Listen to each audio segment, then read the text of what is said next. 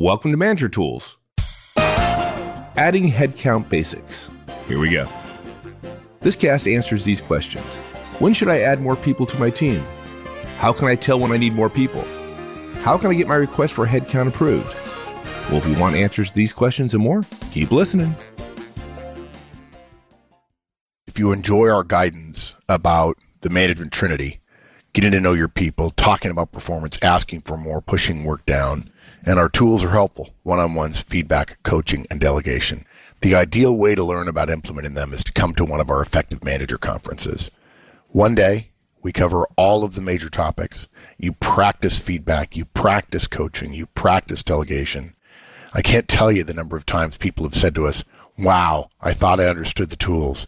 And then when I had to practice, I realized I've taken it to another level. Come to the website, check out our conference schedule, see us all over the U.S. and in Europe and in Asia and in Australia. See you there. Wendy, I hear all the time from folks, my people are too busy, and therefore I need more people. Yes, you're right. That's the answer. This is going to be a really short cast. I don't think so. Yeah, if I allowed my subordinate senior managers and managers below them to add headcount every time they felt their people were too busy, I'd have a lot of people. I'd have a lot. A lot too many people and a lot of people to pay for. Yeah, and of course the problem with a lot more people is a lot more budget. And some people, now, to be honest, some people would say, well, is that a problem? Well, I think it's a problem, but a lot of people think it's not a problem. More people, more budget, begets more power, and therefore there's a good reason to add people. And I'd suggest that more power isn't a good reason to ask for more people. Can you imagine if everybody did that in the organization, just gathering more and more people? You'd have an organization that does very little, but has a lot of people in it. That's right. And what that means is that the organizational whole is less productive, right? Mm-hmm. Same amount, so, and that's the key metric, productivity. As a manager, as an executive, that's what you're looking at. And if you add more people, if you add more headcount, you are by definition almost less productive. That's not a good place to be. So what are we going to talk about today? So one, busyness, which people feel they are all the time too busy, is not a good reason to add more people. Secondly, too many is way worse than too few people. It's a crime to have too many. So that said, there is a time when you can add more people. And we have some guidance on that. And the guidance is wait till you have 150% of a position worth of work before adding that position. And then lastly, you have to know how your organization's request system works if you want to work effectively within it. So that's our outline for today. Let's talk about the whole busyness thing. Busyness is not a good reason for more people. And that is a pretty common mistake of managers, right? If my people say they're busy, I need more people. Yeah. Yeah, don't say yeah. Don't say yeah, because the answer to that is no. It's not yeah, it's no. No, I was agreeing with you that it was a mistake. Especially high S managers, I imagine, who are very sympathetic to their people, would be sad that they were busy and be tempted to add more people. Good point. A high level of business will precede the need for more people, but it's not the only criteria. It's not even important. It's maybe like a weak indicator. If we make it the sole criteria, we incentivize people to complain about how busy they are. And if they're complaining, they're taking time away from what they should be doing. And if they can take the time away from what they should be doing, they're not busy at all. Yeah, I think the other part of it is, in my experience, and I've been, I'm 57 years old, so I'm probably older than most of you think I am. But in any case, I've been around a while. And my experience has been that those who complain most about being too busy are the least efficient of people. Yeah, because a high performer will just find a better way to work and carry on being more effective. Whereas a person who's a lower performer will just complain and they're not helping themselves at all. That's right. So trust us, folks. People who are highly effective don't complain about busy. Matter of fact, they get stuff done without wasting their time and, frankly, ours talking about getting stuff done. And those folks, they're also very often the people who tell you, yeah, I've got more time. Yeah, give me more. Give me more. They just work out how to do more. They don't worry about saying, oh, I haven't got enough time. They just want to do more for you. And so they just work out how they can do more for you. It's the people that are complaining that just don't work out how to do more or don't work out how to make themselves more efficient. That's right. Folks, Mark and I have said this several times on podcast. You know, how many of you listening go home every night and you leave your office and there's nothing on your desk? There's no work incomplete. Everything's done. You're good. All your tasks are done. You're green on everything. You're great. I mean, how many people listening do that? And the answer is virtually nobody, right? We all have too much work to do. That's a function of work, right? We always have too much to do. So the question always is, I have too much to do, so I have to make a choice on which work I'm going to focus on. And if you're smart, and if you're listening to us, you're obviously really, really smart, you're going to make a choice to focus on those things that produce the most value for the organization. And so number of hours spent compared to the value it produces. And those who produce a lot of value in the hours they have are productive. And that's the whole point.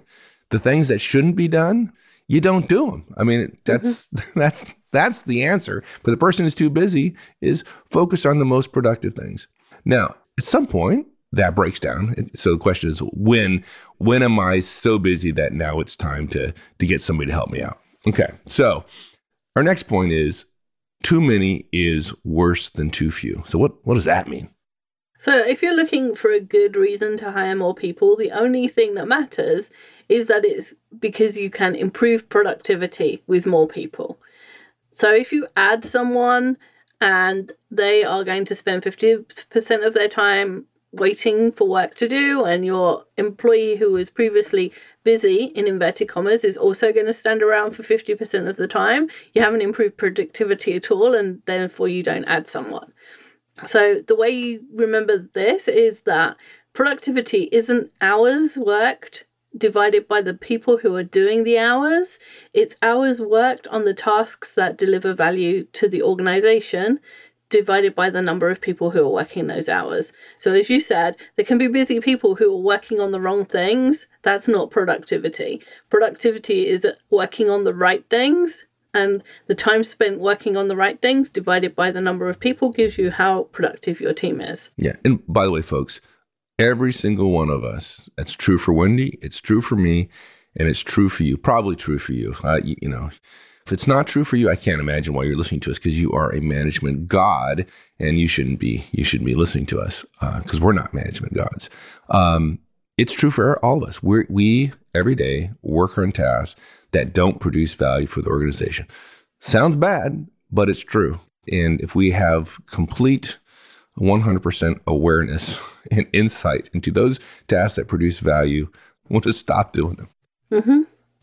So let's think about this. If you add one more person to a team of 4, the only way productivity is going to increase is if that new person immediately begins to produce at a notably higher rate of productivity than the average person on the team. If you have, for example, 4 people doing X amount of work, and you add a 5th person, and that person doesn't have better productivity than the other 4, at best, your average productivity is going to be equal, right?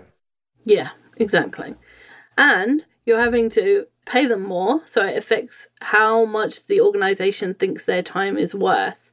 So adding a person that you have to pay more means that you have to up their productivity even more, because the organization values their worth by how much it has to pay to keep them there. So it's not the people that are the divisor in the productivity calculations, it's the compensation. And the other thing is that they're not going to be very productive on the key deliverables in the first 90 days, if not longer. Everybody knows that it takes some time to ramp up a new hire. If you're new in a job, it takes a while to get the hang of how things are done and what needs to be done and to start to be productive. So unless you've hired really, really well, and most people don't know how to do that, the people who are hired will come in at the level of their colleagues. They will start low and they'll get to the level of their colleagues. And so by averages, because you're now dividing by more compensation, the productivity and the usefulness of the team has gone down.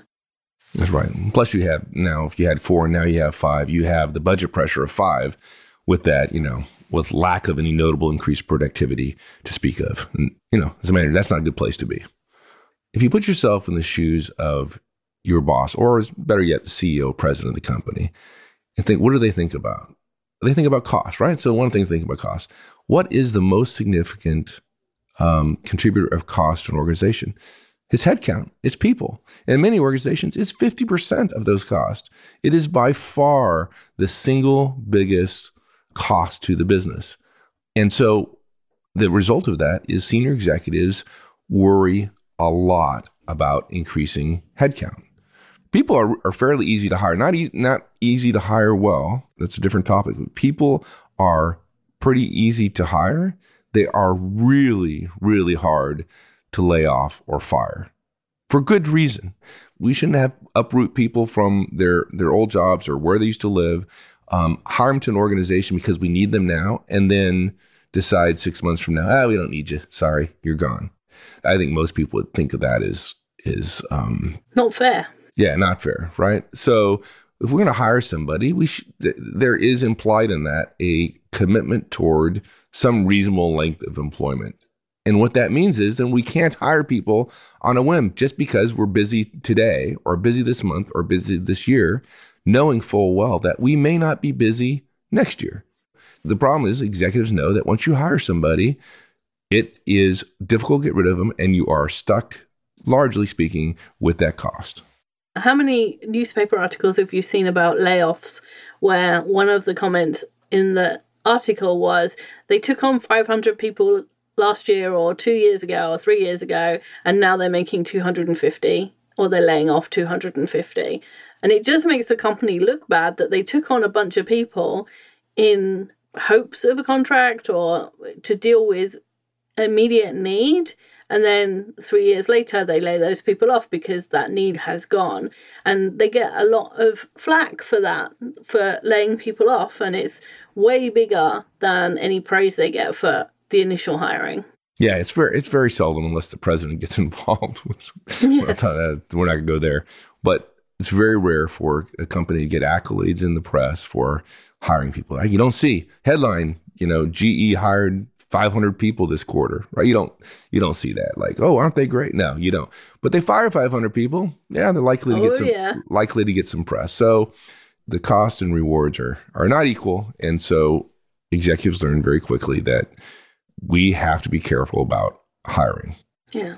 So hiring is the last resort to the C-suite executives in your firm. That's why reorganizations are so common, because it's an effort to increase the productivity of the organization without adding headcount. They do everything they possibly can sustainably before they hire. And then they add, every time they hire a person, remember they're adding to the largest cost of labor and then pension costs and benefit costs and real estate. And there's a whole bunch of extra costs that come with another employee. And that's the reason why the purpose of an interview is to say no. The idea is that you look at people and you only hire them if they reach your standard. And that standard has to be they're gonna add productivity to your team, not just be on the team and take up some of the extra work. That's not enough. Yeah, and if the purpose of an interview is to say no, frightens you or just throws you for a loop, then I recommend you check out the Effective Interviewing Conference that we have. You can go to the website, www.manager-tools.com, and look for the Effective Interview Conference. Yeah, and is this a shilling of one of our products? Yeah, I guess so, since the podcasts are free at some point. We actually have to make money to survive, to produce this content. And one of the ways we do that is we have a conference on effective interviewing that goes through all this. Believe me, you'll be a much more effective interviewer and understand completely what we're saying about interviewing. And as someone who recruited for a long time, I can tell you 90% of hiring managers have no clue what they're doing. So even if you think you know what you're doing, it's still worth going to the conference. Yeah. And folks, there's a more fundamental truth working against hiring more people, which is Parkinson's law, right? And work expands to fill the time given it. Put more cynically, even if you give someone very little to do, they will spend a great deal of time doing it because that work will expand to fill their hours. And they will still talk about being busy because talking about being busy is the latest stupid human trick in the form of humble bragging, or hashtag humble brag, right? Yes. Yeah, I'm so busy. It sounds like I'm being humble, but actually I'm just telling you that I'm important because I'm busy. Yeah. And we all do it sometimes. And this is kind of a meme out there people are talking about. And I've decided I am going to stop telling people how busy I am because they really don't care, frankly. And you make yourself more busy by telling yourself you're busy. You stress yourself out. It's really not helpful. Yeah. Part of this, Parkinson's law problem is, I mentioned earlier, is if your folks have less to do than they ought to have, directs don't have to make any choices about what they do, thereby increasing the chances that what they choose to do has low productivity value. Whereas if you have too few people, there's too much to do, not a bad thing, and they have to make choices, on what they have to do to get things done.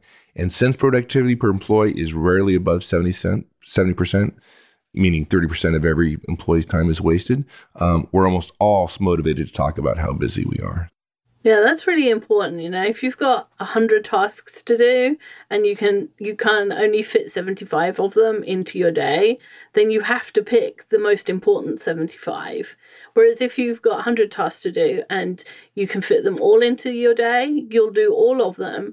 But we still know that 25% of them weren't good tasks because that's the nature of work, that we all have things to do that aren't productive for the organization. And so having people more busy and forcing them to choose is important. That's right. Now, and we've talked about this before, which is Horstman's corollary to the Parkinson law, which is, and folks, you can look that up on Wikipedia if you'd like, work contracts into the time we give it. So, for example, when we travel or we go on vacation, it's amazing how productive we are. For example, I'm leaving on a Saturday on a trip, and today I'm getting tons of stuff done. I'm incredibly productive today. Why can't I do that every day? Of course, I can. And we've all experienced it. We get ready to go on vacation, and we get everything off our table, right?